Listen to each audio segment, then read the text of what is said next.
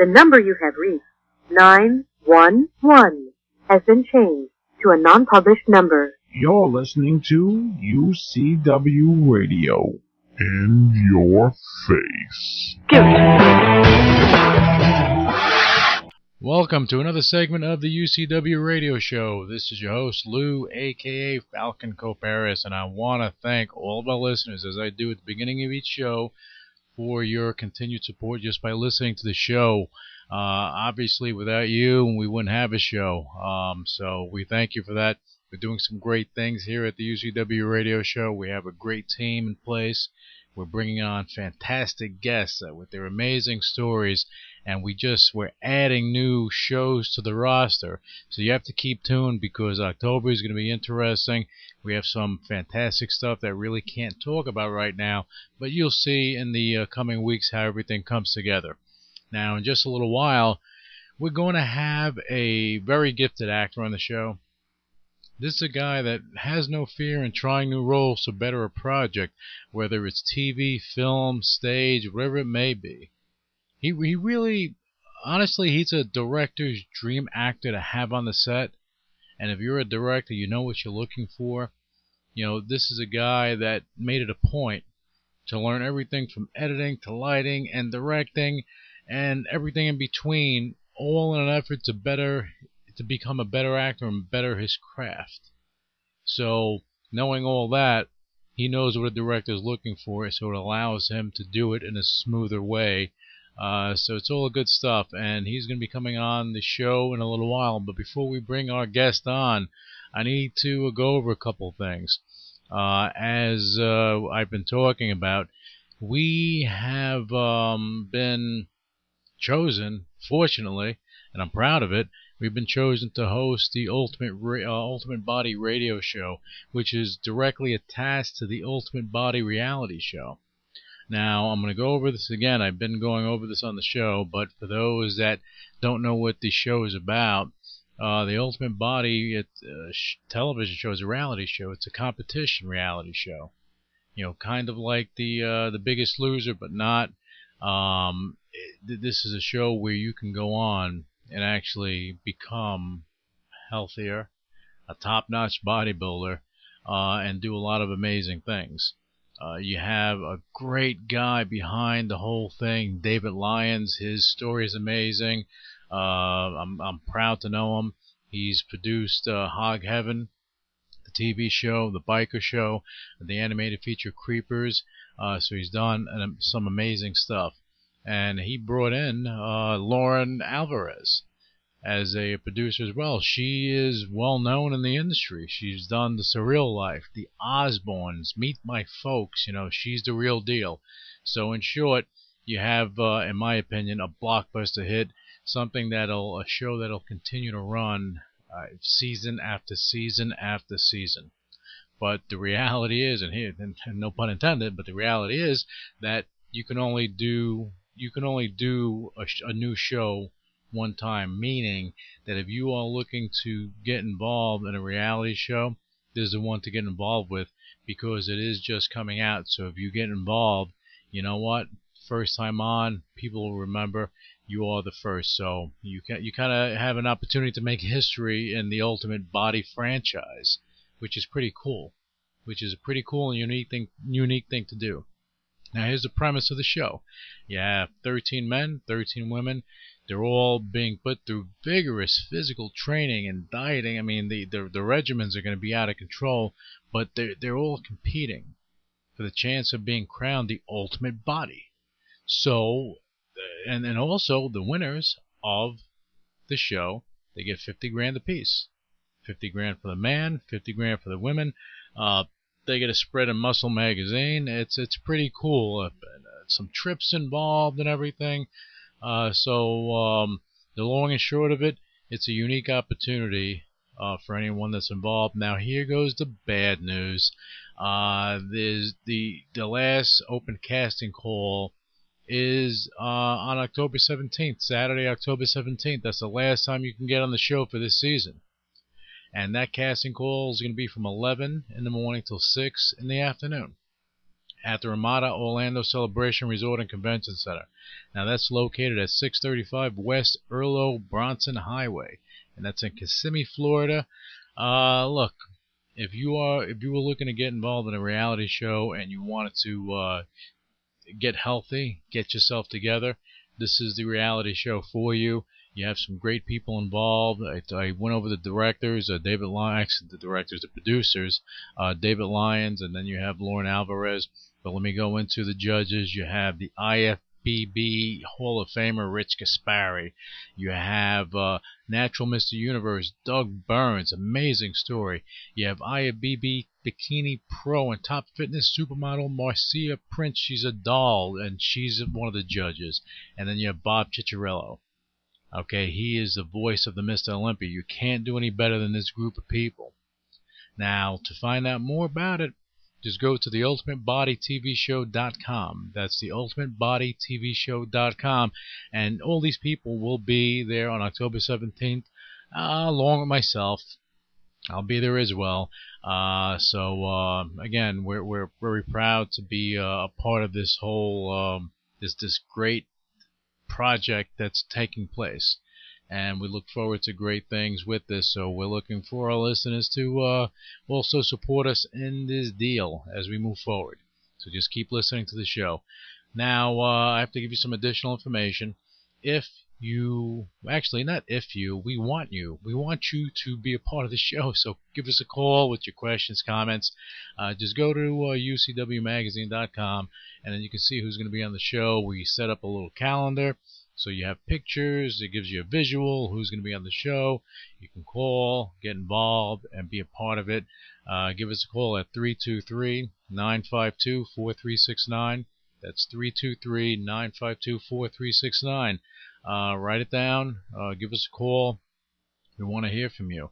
And also, the UCW radio show has opened its doors, as I talked about as well, a couple of weeks ago, to sponsorship opportunities. So sponsors, if you wanted to get involved with a great show, the UCW radio show is the one for you. We're bringing, as I said earlier, we're doing a lot of interesting things. We have a great team involved. We're bringing in really great guests. And we're also adding shows to the roster. The Ultimate Body radio show is one of them. We have some others we can't talk about, but it just gets better from here. Better and better each week that passes by. And you can find out about sponsoring the show by going to ucwmagazine.com, or again, you can give us a call at 323-952-4369. That's 323-952-4369. And if you're on Twitter, you can send me out a tweet your questions for our guest. I'll be your conduit to our guest.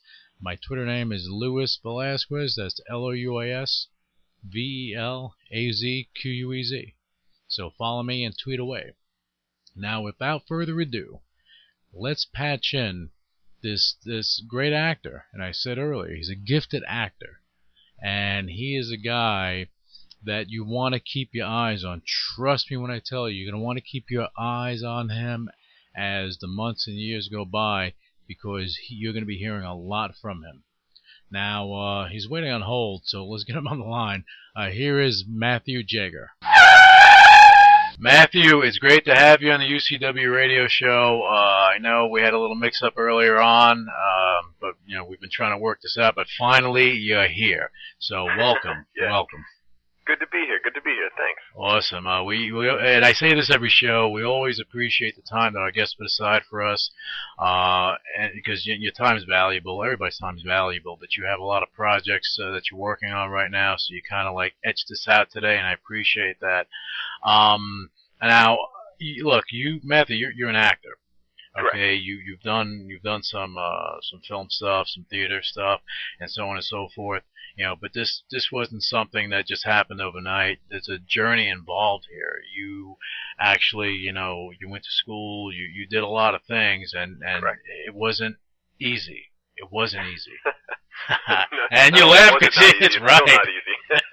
Yeah, it's still not, but everything is still a work in progress. I don't care who you are. If you're in Hollywood, you're always a work in progress. And we talked earlier about Phil Morris. I love the guy because he he has the highest integrity, and he respects the industry, and that is what means something, because no matter what, you're always going to push yourself to the next level. So you're always evolving. Yeah, well, he said something. It was funny. He said something in that interview that really, it's something I've been saying to a lot of my friends back home. I'm from Wisconsin originally, and it seems like they're like, man, they talk about I'm always working. They're like, you're always doing something, even if I'm not actually doing a play or doing a film. I'm like, doing whatever you got to do, sending out postcards or trying to meet new people or whatever. And it's like, yeah, but if you love what you're doing, it's not like work. It becomes part of your life. It's who you are. And so all that work, sometimes it gets to be a little bit of a drudge, but at the end of the day, you're doing what you love to do. And I mean, if you're doing that, life's good. Yeah, no doubt. They say, like right now, they say that Ryan Seacrest is the hardest working man in entertainment. He works hard, but I got to say, just to, give Phil Morris his props, man. The guy works hard. He's working on a web series, all this stuff. But look, this show today not about him. I love the guy, but Phil, we'll talk about you later. We're here for Matthew Jaeger. So Matthew, tell us how everything started for you. How did you get involved in entertainment? Well, if you ask my mom, it was when I was a kid, and during Mom is always right. You know that, right? Mom's always right, man. She'll love that you said that too. Well, what did my dad say? My dad gave me advice for the secret to happiness as a man is your mother's always right, your girlfriend's always right, your wife's always right. You follow those 3 rules, you'll never be upset. Yeah, because they're happy and you're happy, and that's it. Yeah. That's funny. My mom likes to tell the story of when I was growing up. Annie was my favorite movie. I'm a redhead, as people will be able to tell from my shots, and the idea of having a redheaded lead in a show, especially for a kid, was pretty cool. Right. And every time she would sing Tomorrow, I guess I to this day I say I have no memory of it. But Mom loves to tell the story. I would get up in front of the TV and make everybody listen to me as I sang the song. Of course you had no memory of that. Why would you want to remember that? But your mama does. Oh, Mom loves not only to remember it, but to remind everybody else of it too. Yeah. You see, when he was a kid, he used to sing to Annie. And he used to do. I have pictures. I'm sure she has film. Oh my God! I'm going to say you better lock that film down, because you're going to get some role with one of the majors, and all of a sudden TMZ is going to have that footage. Oh, I'm sure there's going to be all kinds of good footage. Yeah, especially coming from Wisconsin, you have all that stuff there. Oh my God! Mm-hmm. So your mom thinks you saw it at that age, which she's probably right. Actually, she is right, because Mom is always right. But when do you think you started in entertainment? When I really got my kind of when the bug bit me was high school. I went into high school as a freshman, and I didn't know a lot of people. And so some of my older friends who I'd met, family friends, whatever, they were in the same high school I was. They were all in the drama club, and they were auditioning for the fall show, and I was like, yeah, what the heck? They said, you should try out, see what you think. I said, all right, cool. And I went, and I got a role. I was like, wow, this is kind of fun, and I was doing it, and rehearsals were really fun, and, everybody seemed really cool, and so I really enjoyed that show, and then I auditioned for the next one, and I got that, and I ended up actually being in every show that my high school did while I was there, which was really cool. Cool. And then I liked it so much, it was like, you know what? I wanted to learn everything I could, so I started learning how to do lights, I started learning how to do sound and running the boards. And by the time I was a senior in high school now, that was a while ago, so I've forgotten a lot of what I learned. But by the time I was a senior in high school, myself and a good friend of mine, Jamie, man, we would, if we had a class going on and we finished our work ahead of time, we'd be going and working in the theater, working on the sound, working on the lights. Mm-hmm. Sometimes the teachers would come to us, ask us to help them out. So it's that thing where, man, once I tried it and I got that taste of it, I could put my finger in any pie I could, whatever you wanted me to do, I'd try it. But I'm going to say something, and I'm glad that you brought that up, because you went and you were doing everything. So you kind of like, you weren't afraid to go mess with the lighting or go do this or do that, but it actually helped you. Oh yeah, it's I think for anybody, if you're a director, I think you should try acting. If you're an actor, you should try directing or producing or whatever, because getting that other viewpoint and seeing it from a different angle really kind of helps you put your role and perspective, and also helps you. It really gives you a much bigger picture of the project. Mm-hmm. A couple of years ago, I produced this web series, and I was the writer, exec producer, and I was kind of a very hands-on producer, so I was probably doing some directing too. Right. But I realized before, when I was an actor and I was on set or working on something, and the director didn't talk to me, I'd get kind of like insecure, like, oh man, I wonder if I'm not doing something right. You know, why isn't he giving me any notes? Why isn't he? And I realized as a producer, you got so much stuff on your mind. Yeah. If you have an actor on set you don't have to talk to and worry about, that's a good thing. You're going to bring them back. That's so funny. That's so funny because, and I'm just going to interject for a second because that's a strong statement, and it's so true. We had Joanna Key on the show, and she, same as you, she started out at a certain point that she learned everything. She went to school for directing, all the stuff, and she said it best. I mean, I guess, well, I'm sure you're going to say it better right now. So I'm going to tell you she said it best, but I don't know about that. but what she said, you know, she learned everything about the business, and then when you're an actor and you understand the lighting, you understand what the director is actually looking for, because you were behind the camera at one point, so you know what you would be looking for. That it actually makes it a lot easier for you to work with the director, because you're not actually, you know, trying to figure out what he wants. You're trying different things to give him the shots that he wants. Yeah, actually, that's really true. It's I know I've worked with some actors who they kind of. It's a hard thing because the director speaks and director speak.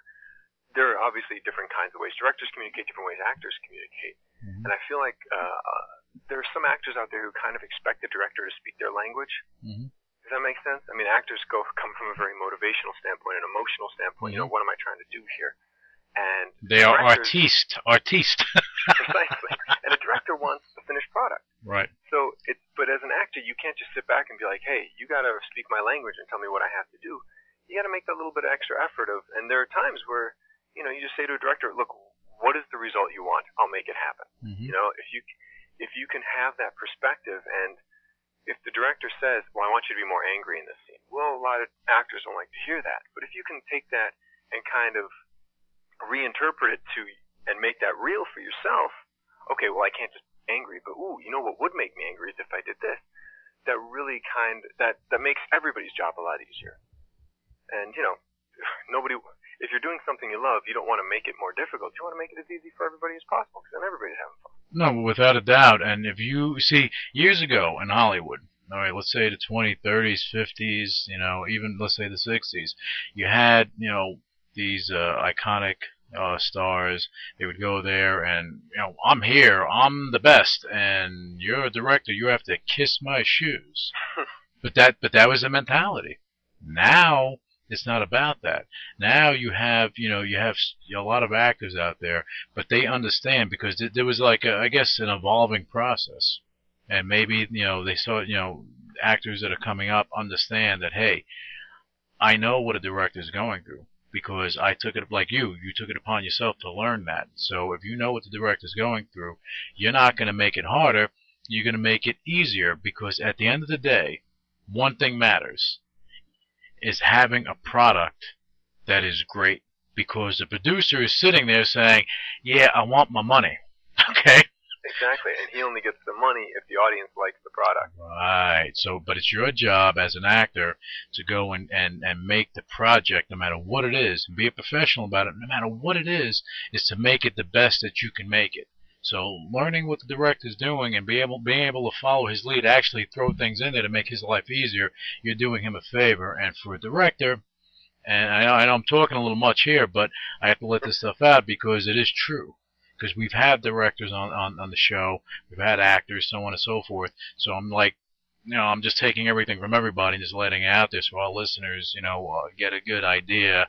And they do at this point of what works out. But you're smart because you learned everything. So you are like you're like a director's dream actor in a movie, because you already it's easier to put you in a position where you can actually start doing stuff without him having to explain everything to you in a big I don't know, in a big letter or something. Or Ooh, I'm a director's dream. Can I quote you on that? yeah, you can't quote me on that, but it is true, because how many actors out there do stuff, they're acting, but the director is like pulling their hair out because they're not getting the shot that they want. It can be difficult. I worked with somebody who will remain nameless, but who he's done some directing himself, and it's funny enough, he understood where the director was coming from, but he didn't agree. And he felt like it was his job to kind of help direct these scenes. It was like, no, man. At this point, we're the actors. We got to interpret the director's vision for this project, and obviously there are times when, as an actor, there are times when it's appropriate to say, I really think this would work better if we tried this. But you still got to be open to, I'll try it your way, you try it my way, and then we'll kind of see how it looks and go from there. Whether you're in a play rehearsing, whether you're doing takes for a film, whatever. But at the same time, I mean, you kind of have to know your place where you are on set. I mean, if you're the actor, then your job is to interpret somebody's vision. Mm-hmm. If you're the director, your job is to interpret that story. If you're the writer, your job is to provide a good story. If you're running lights, your job is to make sure that everything looks good. If you're the cameraman, then you're supposed to make sure the entire scene looks good. And obviously, I don't know lighting and camera as well as anything, as well as acting, so I'm sure I did not nearly describe their jobs as well as I probably should have. But it kind of, if everybody has an idea of how they're fitting into this big puzzle, every piece is very important. Mm-hmm. But at the same time, if pieces start trying to be something that they're not, that can cause some difficulty. Of course, you can have a ripple in the water at that point, because everything has to work like a well-oiled machine. Precisely. And I'm gonna just throw this in there too, because this is a bodybuilding thing. But there was a guy, Bill Pearl. He was a top bodybuilder, an Olympia type of guy, and he would go on stage. And then the thing is, he was smart. He understood where all the lighting was and everything, and he understood where the stage was and the whole 9 yards. So he would go on stage and strike a pose. Now, if the lighting was off and everybody moved, he wouldn't move because he knew the lighting made him look good at that moment. So he wouldn't go and move around with everybody else. So, but it's understanding your environment in order to make it the best that it can be. And that was my point of saying that. So again, just to pat you on the back, you learning all that stuff, obviously it's a big plus. And when you're doing the Hollywood thing and doing film or TV or even web series or whatever it is, you're saving money for the production company. Okay, because the project is going along quicker because you're not taking 20 million takes of the same thing because there's an error. Even though you do take 20 takes of certain things because of the angles, but not because of an error. Actually, it's funny. One of the projects I have out right now is it's HBO Imagine is the name of the project. It's at hboimagine.com. It's that three-dimensional project I was talking about a little with you a little bit before we started. Right. It's this series of shorts. And it's this whole big story, and it's broken up into these little shorts, and then on the website you kind of weave in through this three-dimensional maze of different stories, and they all kind of fit together until you get the whole picture. Well, two of those stories were actually, it's something that I've never seen done before. It was fascinating to me. It's these stories were shot simultaneously from 4 different directions. And so this one episode I was in takes place in an art gallery, and they set up from 4 different directions the same story. Well, from what's happening, there's an event that occurs, and there's a diversion for the event, and then there's sort of what looks like it might be the event, but it's not,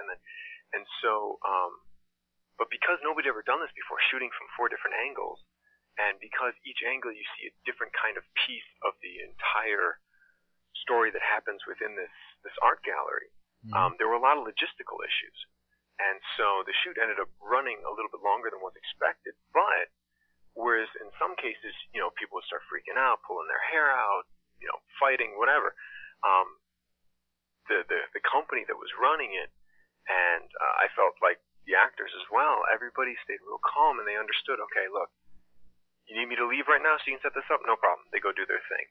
You need me what do you need me to do? How can I make this process easier? Because everybody knew what we were going for, which was this really exciting new way of shooting something. I mean, actually, if you go to the website, when you get to these things, the way it's presented, they have some live events around the country that's actually this like 10 by 10 cube that you walk around. So it's like you're walking around the outside of the room and seeing what's happening.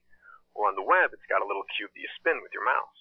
And so you can watch this thing in real time and be spinning the cube and looking at all the different angles. Well, that is so cool. Yeah, it's such a cool idea. But at the same time, because nobody's done it before, there were a lot of logistical things. But because everybody understood what they were trying to do, I felt like it went a lot smoother because people were willing to kind of put in the extra effort, or on the flip side, if they were asked, kind of step back and let somebody else do their job, get out of the way and let people do their job. Well, that's pretty cool. See, I would think that anyone involved in a project like that would do whatever they can do to make it better, because with anything in life, you can only be a part of something new one time. That's it. Whether if it's boxing and you're the first champion, you know what? You made history. You can retire for the next 50 years. Hey, who was the first champion? You were. Period. Who was the seventh champion? I don't know. Who was the first president of the United States? You know that off the bat. Who was the 17th? I don't know. But it's true. It's true. It's making history, man. And something like that is interesting because what was it? The movie Vantage Point, which had different perspectives from different people. But what this project's about is just showing different angles, but on I like it. I like that idea. I like that. It's innovative. Yeah, it's a really cool idea. The guys who came up with it, they kept joking. Yeah, I don't know what we were smoking, but I think these guys were brilliant, man. They came up with something that in a million years I don't think I would have thought of. So. Well, you know what? I sent a message out to them, brother. Keep on smoking. Produce some magic. Now, not that I condone smoking on the show. No, absolutely not. They were joking. They weren't actually smoking anything. I need to stress that so that people don't get the wrong idea. So you've done that. That's excellent. But now, let me ask you, Matthew. Let's crank back a little bit because we kind of went off course, and that was my fault. Now, from high school, you went to college, and what happened in college? Well, in college, I actually I did a double major. I did a major in I loved acting, but I knew it was a very insecure kind of career choice, and my dad's an engineer, actually with Harley Davidson. My mom's a psychologist, so I kind of, I wanted to, I'm the oldest, I wanted to kind of do something that I knew they'd be proud of, and I felt like being a starving actor, maybe not. And I should say that had nothing to do with them. I've been very lucky. They've both been amazingly supportive. Both of them have flown out to see the play I'm currently in, and it's been fantastic. Well, that blows my question out of the water. See, Mama's already, because your mother and they support you in everything you do, and that was going to be one of my questions for you if your family supported your decision. But I kind of figured when Mama said that you started doing this at a young age. So yeah, they were. I know my dad. I was kind of into math when I was in high school. And then when I discovered theater, I kind of moved away from that. And my dad, as an engineer, for a while was really excited. Oh man, I have a son. He's really good at math. And then when I started moving towards acting, I think somewhere he was a little bummed that he wasn't going to have an engineer in the family. Yeah. But then my younger brother picked that up, so it's all good. Yeah, but let me tell you something. This goes out to your father. He's an engineer for Harley. Oh yeah. So now, what is cooler than having you're an engineer for Harley, you're doing your thing, and what's cooler than maybe in a couple of years, whatever it is, or even in a movie, at some point in time, to see your son on a Harley in a movie. Come on. Oh, it's been that's actually that's the one talent I haven't been able to use yet in film. I'm really hoping somebody's going to throw me on a motorcycle pretty soon. You never know. Now we're talking about it now, so go on. Heck yeah. But so anyway, I took a double major in college.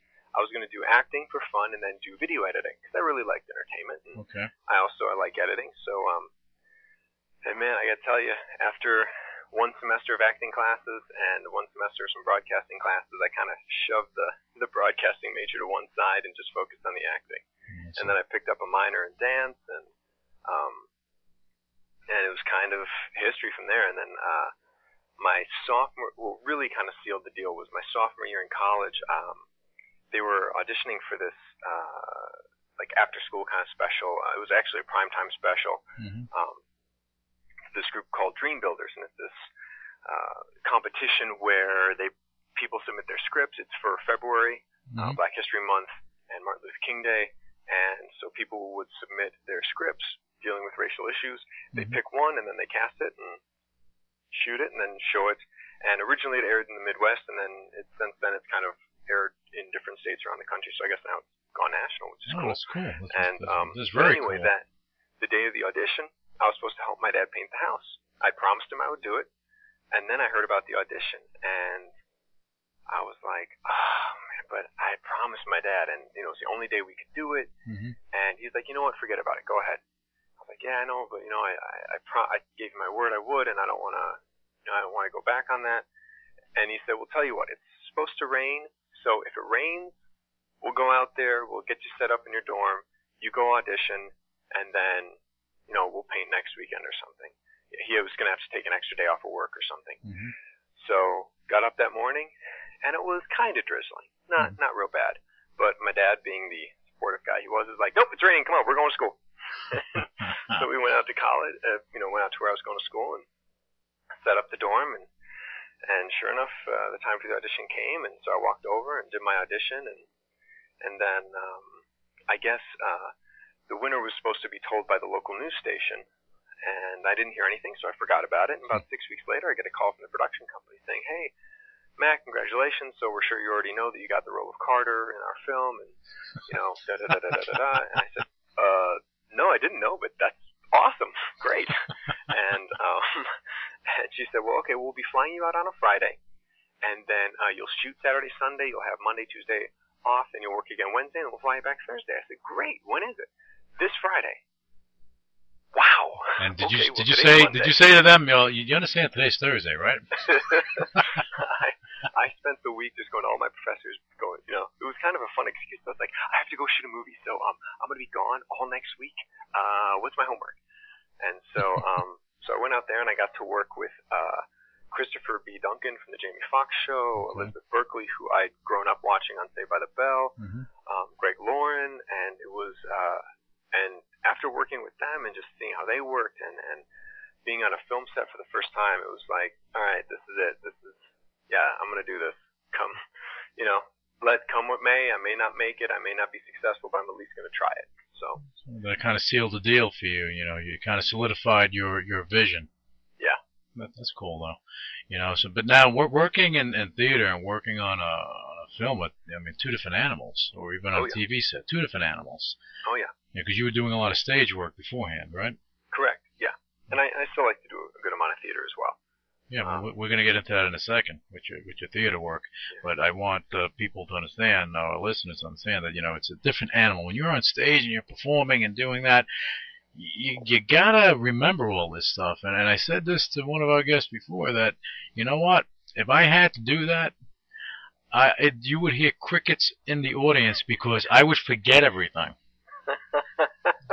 And it would be, you'd be laughing over it. You would be laughing in the audience, I know that, but that's okay. No, but it takes audibly anyway. But it takes a lot of work, and it takes a lot of hard work to do that, to do stage work. It takes a lot of hard work. I would say that I think film can be equally as difficult for different reasons, in the time it takes to set up shots and the number of takes you'll do. It's the repetitiveness in filmmaking and TV. And keeping it alive, right? And people say, theater's very repetitive, and it's true. You do the same show, 30, 40, 50, 800, whatever times. But at the same time, when you do with film, you're trying to get to a specific point. Once you get that take, it's locked down, it's there, it's done. And if you don't get it right, you can do over. The thing that always keeps me on my toes about theater is just the fact that no matter what, it's a cliche, but it's so true, the show must go on. It doesn't matter what happens. I did over the summer I did a production of Macbeth, and for one of our final performances, I'm supposed to come out and have a conversation with another actor. That actor didn't make it for his entrance and never came on. So I had to turn, while I'm on stage, I had to figure out how to turn this conversation into a Shakespearean monologue. Mm-hmm. Which was, it's a combination of sheer fright and a really big high, because it's like, if I can pull this off, let's do it. And luckily nobody noticed, and it came off really well. But it is that thing of, man, anything can happen. Right. Anything at all. You're exposed. You're exposed in the worst way, because when you're doing film or you're doing TV or even you're doing a web series or something, and you're right, because there is repetitiveness in both. The theater is repetitive because you're doing the same thing over and over with the performances. And when you're doing a movie, you're doing the same scene, probably 20, could be 30 times. It all depends until the director gets the angles that he's looking for. Yeah. And it happens. You hear it all. Because a lot of people that don't understand what happens behind the scenes they just see the finished product. Yeah. They don't see the stuff that you've done. Now, but you've done Macbeth. That's interesting. That's pretty cool. But you're working on something now that we were talking about earlier. I want to let you talk about it because I find it pretty cool. Yeah, it's the 30th anniversary production of Children of a Lesser God, and it's being done by Deaf West, which, I mean, who could ask for a better company to do a show about the deaf world than a deaf theater company? There you go. And it's actually the original production of Children of a Lesser God was done with Center Theater Group at the Mark Taper Forum, and then it went to Broadway and toured and became a movie, and did all the wonderful things that it did. And the original stage manager from that production is actually our director for this production. Mm-hmm. So it was fun working with him because he's like this encyclopedia. He watched as they changed the script, and as Mark Madoff, who's the writer, would, eliminate this character or add this character or change this scene. And he knows why every line was put in there. Mm-hmm. And on top of that, growing up, my parents had put me in a sign language class when I was like 6 years old. And I took it in summer school until I was 13, and then I stopped. And I had a couple friends in college who helped me. A friend, unfortunately, who never became a good friend, but he was a friend who was deaf, and he would help me a little bit. And then another sort of friend, I guess, in college that helped me a little bit. But I really forgot most of what I learned. Mm-hmm. And so for this project, I didn't even submit on it. I saw the casting notice, and I didn't submit. My agent didn't submit because I was like, there's no way. They need somebody who's fluent. Mm-hmm. And then I got the call from the casting director, Amy Lieberman, and she asked me to come in.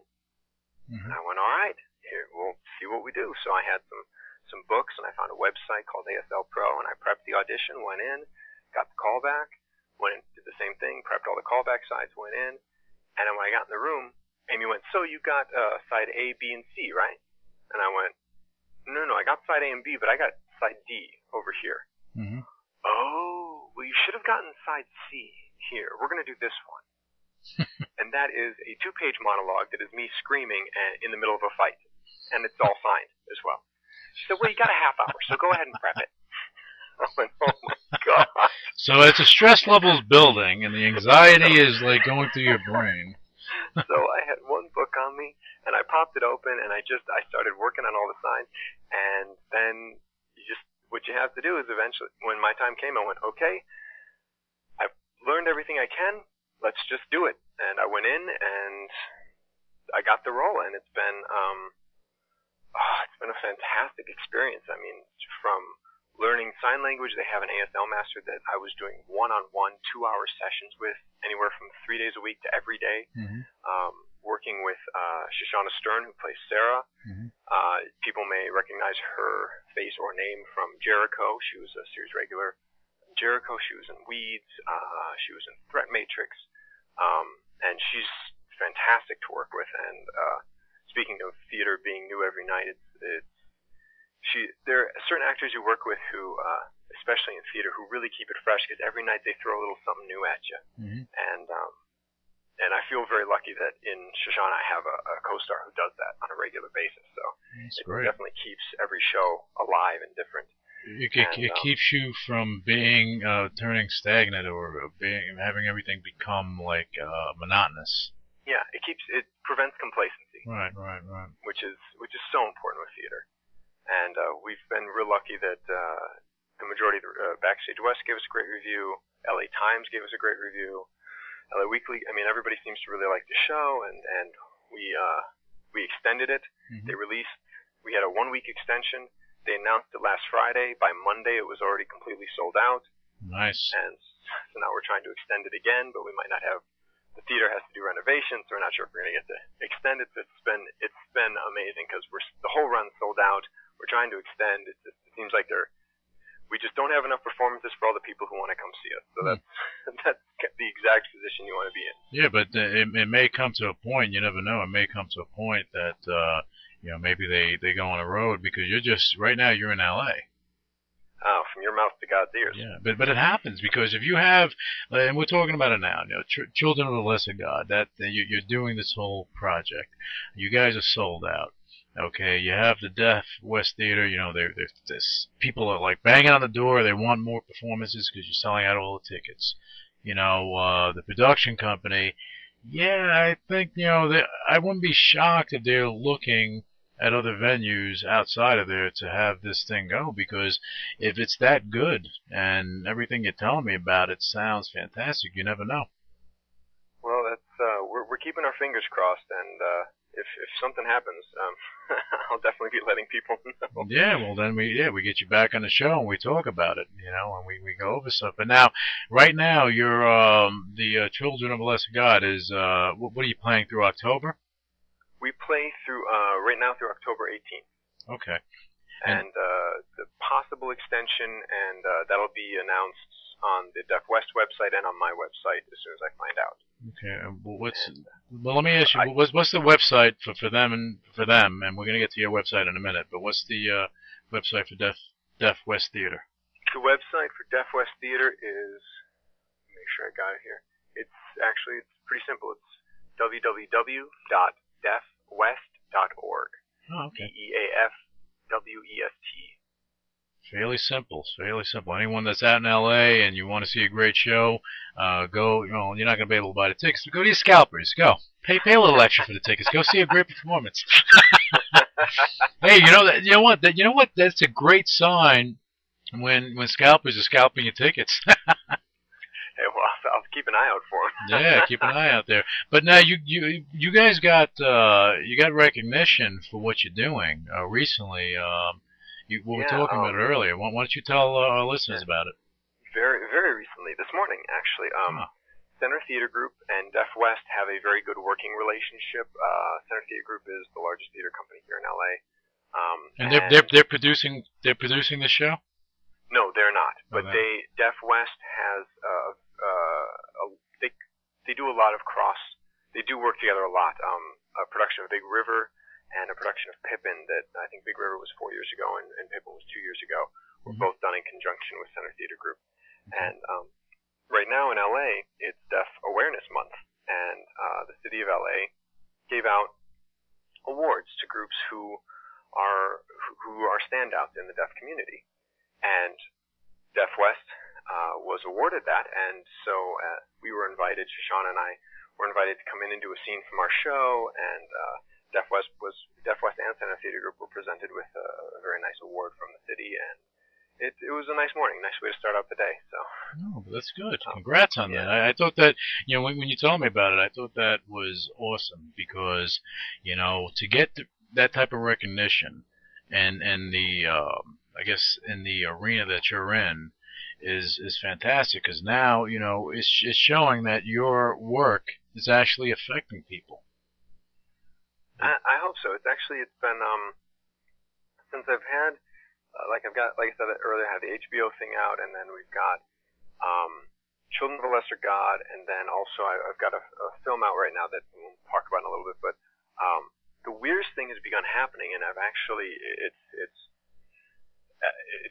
when it first happened, I had to call my younger brother and make sure he wasn't messing with me. I started getting fan mail. Nice. As you're talking about recognition. Yeah, nice. And it's such a cool thing because it's like, for some reason, somebody wanted to sit down and write me a letter, and it's like, it's weird. On one hand, it seems like, wow, look at me, I'm so cool, I'm getting fan mail, but it's not that. It's like, really? Wow, like somebody really really just wanted to sit down and just kind of say hi. That's so cool. It's like, it sort of makes you think, you know what, I'd really better make sure I'm on my game, because now that means I have people who are actually interested in the work I'm doing. So I'd better make sure I give my all every time. Right. Because there are people out there who, for one reason or another, care about what I'm doing. Mm-hmm. If anything, it's a reason to kind of step up and put a little more effort into it. You know what I mean? No, without a doubt. Because when you have fans, even with this show, I'm always thanking the listeners for listening to the show, because without them, this show goes nowhere, and it's no fun. It's no fun having a show and then one person listening to it. It kind of sucks, but I think sometimes people forget. Like, I mean, whether you're in sports or entertainment, or sports is the type of entertainment. If you're in entertainment, you exist solely for the fans. Right. That is why you're there, to entertain them. Right. And without the fans buying the tickets and going there supporting you, you're not going to command the $10 million, $20 million salaries. I don't care. And you're right about that. Whether it's sports, whether it's any type of entertainment, especially, and it bothers me. And I'm going to say this now because I have you on the show, and it's just something, a thought in my mind, and this is the direction I go sometimes with the show. But it kind of bothers me when you have someone that's an accomplished actor. They've done great things, okay, and then all of a sudden they put themselves on a pedestal. It just makes you want to kick that pedestal and bring them back down to reality, because at the end of the day, if it wasn't for the fans, where would you be? So it's an appreciation, but at the same time, I do see how it can be crazy when you got, people trying to tear you apart at the same time, and then you have to contend with the TMZs of the world. All right. And that is a problem, and I understand. And I know they're going to get mad at me for saying that, TMZ, but that's okay. Yeah, but I mean, it can be.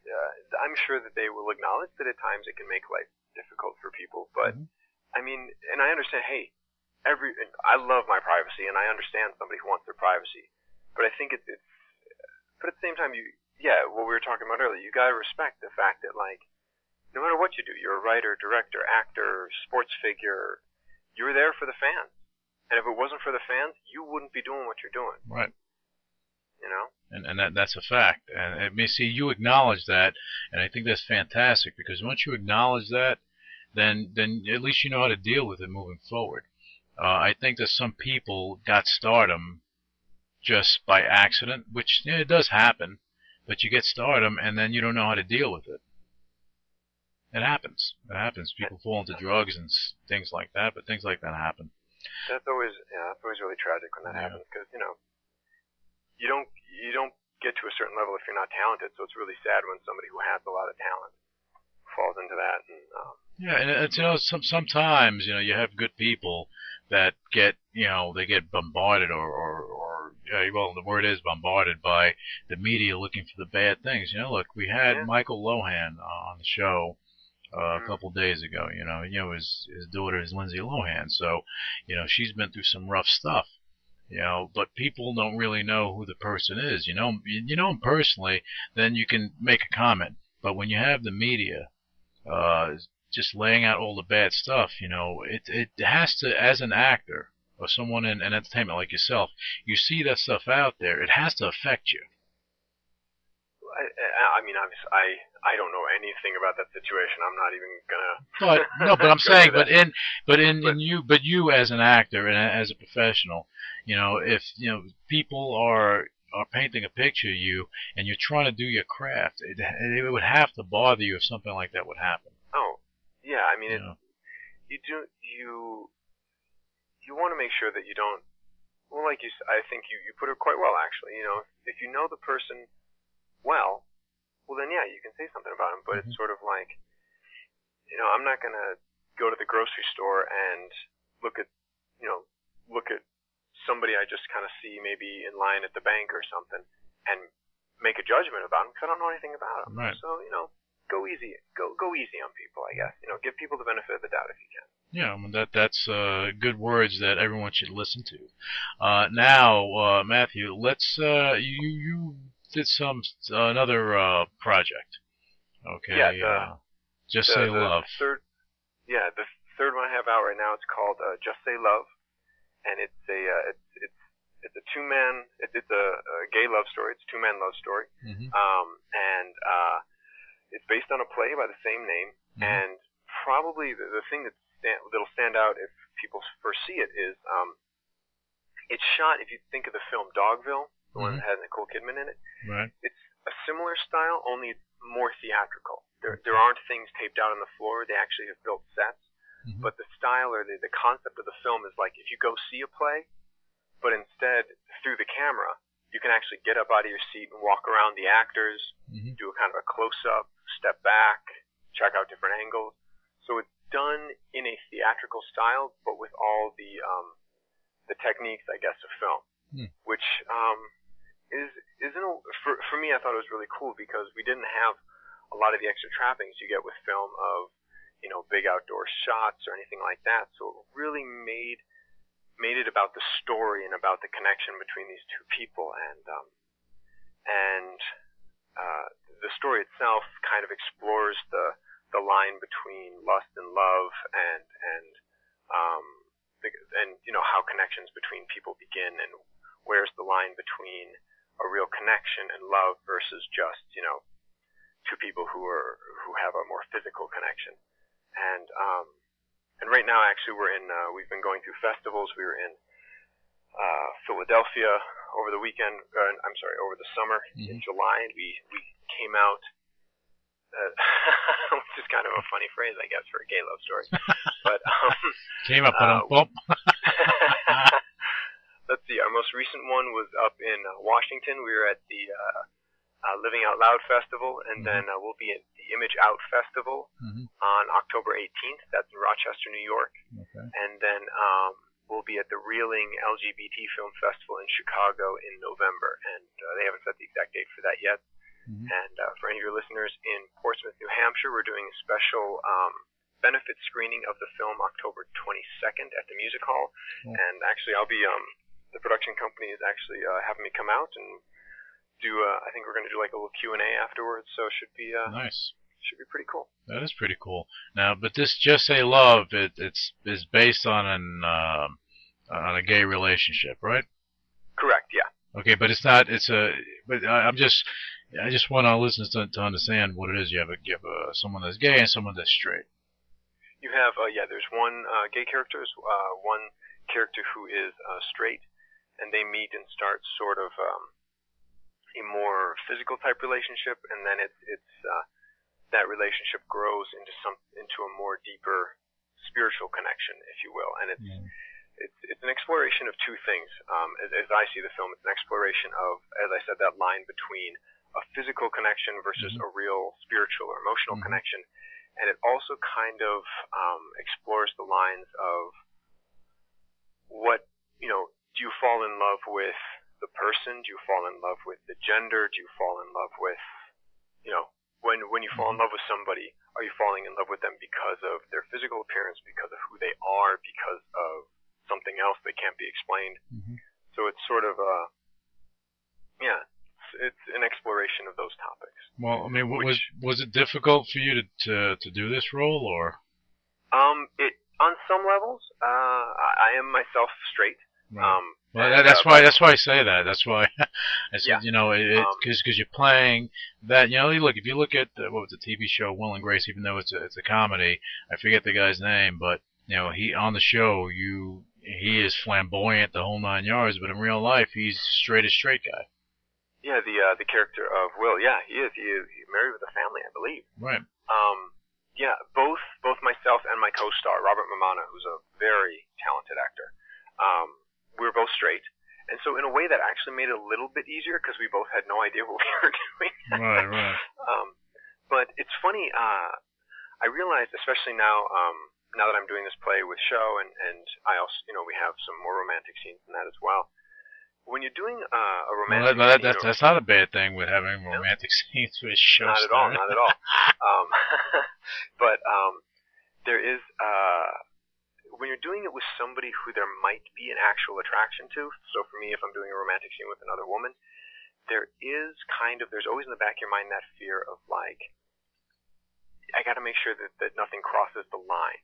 You know what I mean? I have to make sure that that we don't, do something stupid that could, damage the show or damage Right. our life, especially if you have a significant other or somebody else in your life, you don't want to let the feelings you're exploring on screen or on stage carry over into real life.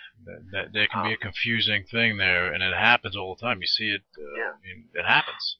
Because, what you're doing is you really are exploring whatever feelings you have for that person.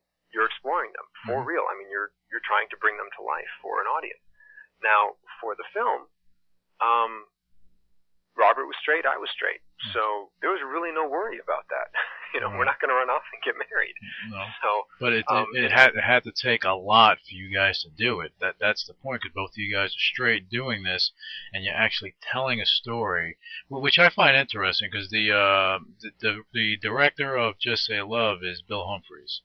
And he's been around. He's an Emmy Award winner, and he's done some stuff. Fantastic director. He was really great to work with. Yeah, and the thing is, the way that this is all set up, and especially in this time we're in, it's interesting because you're showing something that has to do with homosexuality. You're two straight guys doing it, but you're exploring things in the film, and I think it's great. And again, I just look at the artistic part of it, and actually the message it sends out is that the message it's sending out is like, okay, people are people. These are the things that happen in life, where a guy and a girl, whether you're having a physical relationship, you're having a spiritual relationship, that you love the person, this happens. So it doesn't matter, whether it's same sex or opposite sex, it's the same type of premise. So I think that's interesting. Yeah, it was, and that for me was what attracted me to the role and to the film, was the idea of exploring that line between different kinds of relationships, and the fact that it was a gay love story versus a straight love story, whatever, was just sort of, I just knew it might be an extra challenge to get over that, I don't know if you want to call it that wall or whatever, but when it came time for that's a wall. That's a wall. But what I was going to say, even though in a way it was a wall, because we were both two straight guys and we didn't have that other fear of anything romantic happening, in a weird way it was actually a little bit freeing, because you didn't have to hold back, if that makes sense. You just kind of dove in and did it. And then at the end you went out for a beer and had some sushi. It was so, and I think and I hate to ruin the magic of love scenes for people when they watch movies, but usually a love scene is not, when it's being shot, it's not a very romantic thing. It's sort of, if there was a scene where I think I remember I'm running my hand down his chest, and it's not like I'm sitting there and gently caressing him. I was actually looking at the monitor and going, okay, so if I do my hand at this, no, maybe if I turn my hand over, ooh, that looks nice. Okay, well, let's try this. All right, and okay, good. It's not a very, it's not something that's conducive to romance on set, if that makes sense. Right. Usually I think where that happens is the scenes, not where the actual, not the actual love scene, but maybe the scenes building up to that, where that more emotional connection happens. Well, I mean, it goes back to what we were talking about, that you can shoot something 20, 30 times, but at the end of the day, the audience sees what's in front of them. They don't see what happened. So for the director to take all the shots, put them together, and put it in a situation that people are either crying or they're excited, whatever the case may be, that's a craft. Okay, there's a lot of work behind it, but then the end result is different than what you're actually doing. Yeah, well, that's part of the magic. Yeah. Well, for those that are in relationships with people that are actors, understand that. That it's not real, not all the time anyway. So things happen.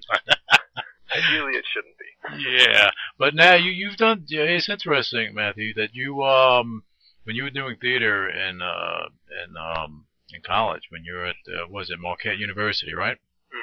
Okay, you were doing some stuff there, but then some of the roles that you did are interesting, to say the least. You played a and I found this. I laughed. I'm going to tell you, I laughed when I heard that you played a transvestite prostitute. Yeah, you knew I was going to say that, though. I was wondering where you were going with that. That was one of the first ever film projects I did out here, and they were looking for, on the casting notice, it said a transvestite who is obviously a guy. And I was like, well, they said, we don't want any real transvestites. So I said, okay. So I looked at the size, and for some reason, this character struck me as a southern attempt at a southern belle, and I so I went in, did my thing, and I didn't think I got it. It was fun, and but I got the call, and we shot it down on Santa Monica Boulevard near Cahuenga.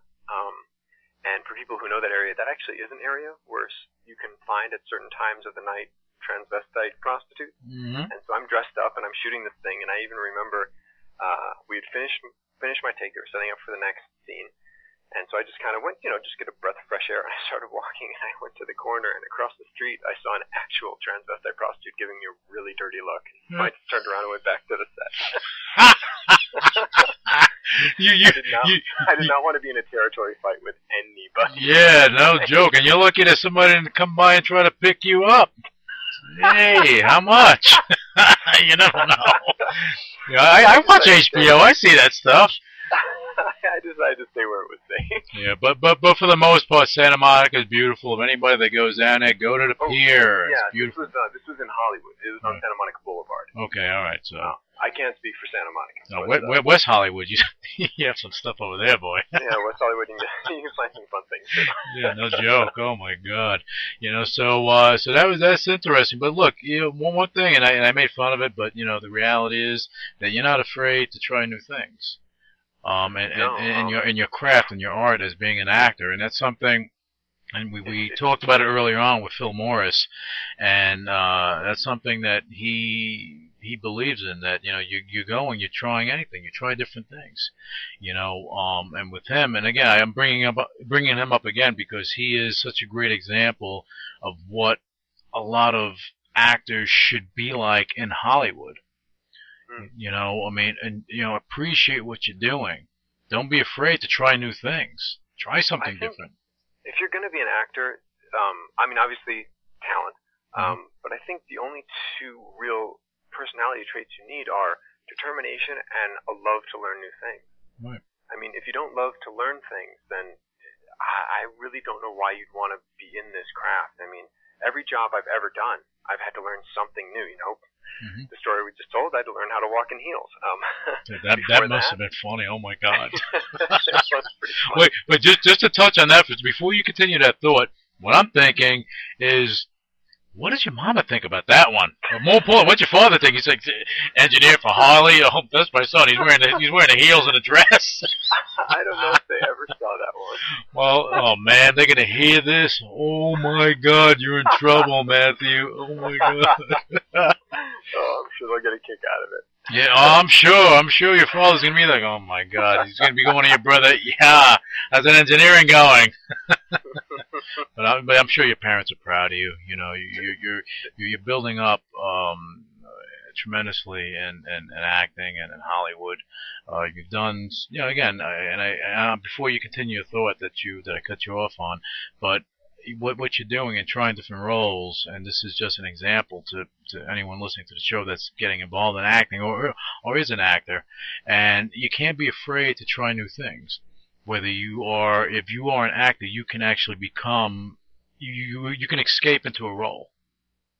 And if you're talented in what you do, yeah, you know what? You have that opportunity to do it because there's nowhere else that you can go from being a transvestite prostitute to go and doing a deaf role in a play to doing some of the other projects you're doing and becoming different people. Yeah, that's the joy of acting. I've fired fully automatic M16s, and I've dressed up as a woman and tried to pick up another man. I've done things from the most masculine, swinging a battle axe and burying it into somebody's stomach, to making out with another guy.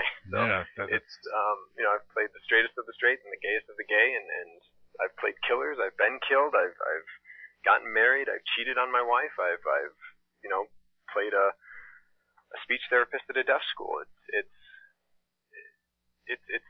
like a never-ending fun time. Yeah. But you have to be willing to put in the work and the willingness to learn those new skills. Right. And I think especially if you're somebody who has a wide range of interests, you're already halfway there, because if you love to try new things, then acting is beautiful. And you can't be afraid to evolve, because that, every role you do, and correct me if I'm wrong, but do you feel like you're evolving more as an actor and evolving in your craft? Absolutely. I think even a lot of the roles I play, I discover new things just about myself. Just because, the only instrument you have to work with as an actor is you. Right. So, if I'm playing, for Macbeth, I did not play Macbeth. I played one of the nobles, but I played a very sort of tough battle axe wielding, I don't know, a guy who loves to fight. And so, you kind of reach down, you find that part of yourself. And then for this, finding somebody who likes to fix things and be the white knight and help people and all that. And if you're lucky, you always learn something new about yourself with every project. And you get to kind of discover parts of your own personality and bring them to life in ways that I don't think you get to with other vocations. No, and the other thing is too, and I brought this up to one of our guests, and just I mean, all this is I talk about people that we've had on the show, that we're going to have on the show, and so on and so forth, because I think it's important, because there's a connection. Anyone that has any type of success in anything they do, there's a passion there. Okay, and I think that your passion just shows just with all the stuff that you're doing here. And I think it's I think it's very interesting how the projects that you picked and exactly what you're doing. And I know that for you, this is like the beginning of your journey, and and you've done some amazing things. But I will touch on this with someone else. Okay, you look at a guy like Heath Ledger. Okay, God rest his soul. He went and he took on the role of the Joker. Oh, he did Brokeback Mountain, but I'm not even talking about that stuff, because we already went into the thing with your movie with the gay thing. Yeah. But still, that was something that he had to become that person, the Joker. And the reason I'm touching on that, because the job he did, that he had to live like that. He was so engulfed in what he was doing that he actually lived that way, so he can become that person. I didn't realize that he had taken it to that extent. But I knew. I mean, I've seen the film, and I was in awe of that. I heard one reviewer when that movie came out say, well, there wasn't too much. He could pretty much do whatever he wanted with the role, so, it's not that impressive. I was like, excuse me? Yeah. He could do whatever he wanted, and he did that. That was brilliant. He could have made it to anything, and so, in a way, I thought that made it even more brilliant. He didn't have a lot of, there was no backstory given about him. There was no, there was nothing explaining why he was the way he was. It was just the lines he had to work with, and what he did with that, and it was just amazing. Yeah, I thought it was amazing. And I, honestly, when I saw it, I was in awe, because he became the Joker that you were drawn in there like, oh my God. Okay, yeah. I mean, he's a great actor, but it's like he was actually him. And I think that person that did report that he probably didn't like DC, he probably liked Marvel, so he probably gave a great review for Iron Man. But even though the Marvel series is great, I love that stuff. But a great actor is a great actor. Like as I said, with Phil Morris, with Heath Ledger, with people like that. These are people that actually put themselves into their roles, and even with you put yourself into your role, and you have a great respect for the industry, a great respect for yourself, and you have great respect for for everything. And I can see that. Just if somebody just looks at your resume and the roles that you have taken, it's not like you're saying, okay, well, I'll just do whatever because I'm going to do this. No, you're doing it, but you're taking on the part as your own. You're making it your own, and I think that's impressive. I see movies and I see actors that they don't fit. They don't fit in the part. They don't fit in the movie. It doesn't make any sense. Even though casting has a lot to do with it, but if you have a good casting agent, and they put you in a role, and you make that role, you own that role. Come on, the project is going to be, it's just going to get better. Producers will love you because they're making the money back. that's what it comes down to. In the end, that is what it comes down to. They call it show business. That's it. Yeah, well, show business, and then the words of you know how that goes with the show business and show money. So we won't. I don't want to infringe on that too much. But now Matthew, why don't you tell us what else you have going on beyond the theater project? Do you have anything else going on beyond what we spoke about? We've got the theater project, which you can see at deafwest.org. We've got Just Say Love, which is the film, and you can keep up with that at justsaylovemovie.com. And then also the HBO Imagine project, which is up on the web now, and actually I know it's going to Philadelphia and DC, and then it's going to start working its way west, and they'll be doing the live events with that four-dimensional episode I was talking about. And again, at HBOimagine.com, you can see the entire story with those four-sided or three-dimensional, however you want to put it, stories, plus all the other vignettes. And I'm in 3 of them total. I'm in the four-sided one, and then I have 2 others as well. So what was that? The teddy bear chase, right? Yeah, Teddy Bear Chase, Art Heist, and Ransom Call. Oh, okay, are cool. the 3 that I'm in. 3 of the 4. See, you couldn't do the 4, could you? You got 3. Actually, they've used footage from one of the episodes in 2 other little vignettes as well. So I guess technically I'm in 5, but as far as specific stories, I'm in 3. 5 out of 4. That's not bad. No. So you're doing good there, Matthew. All right, so why don't you let our listeners know what your website is, so they can follow your career. And before you even say that, I want our listeners to know that Matthew Jaeger, he is going to be a staple in Hollywood. Just your demeanor, Matthew, and how you are, and just talking to you today convinces me that you're on your way, the right way, where you need to be.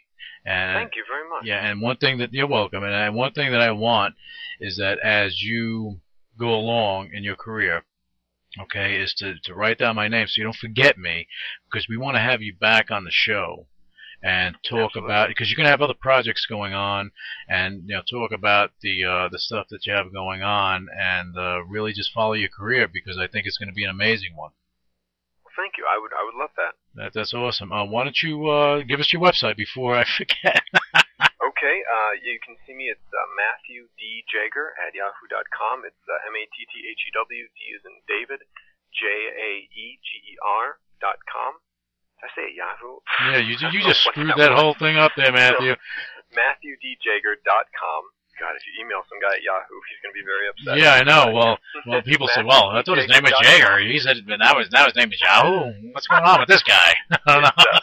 It's MatthewDJager.com, or actually, you can also find I have a fan page on Facebook too. So you can keep up with me on either or both of those. Okay, cool. So they can follow your career going to Matthew Jaeger on Facebook and pull up your fan page.